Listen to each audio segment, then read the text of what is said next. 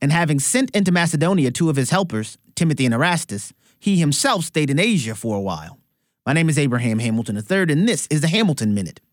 As Apostle Paul navigated torrential ministerial waters in Ephesus, he sent Timothy and Erastus ahead of him as an advance team to Macedonia. Paul also includes Erastus as one who greeted the church at Rome in Romans 16:23, in which Paul described Erastus' job as the city treasurer in Corinth.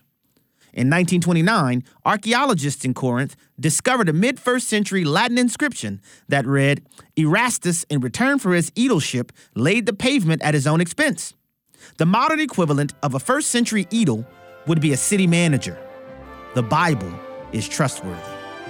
Listen each weekday from 5 to 6 p.m. Central for the Hamilton Corner, or visit the podcast page at afr.net for more from Abraham Hamilton III, Public Policy Analyst for the American Family Association.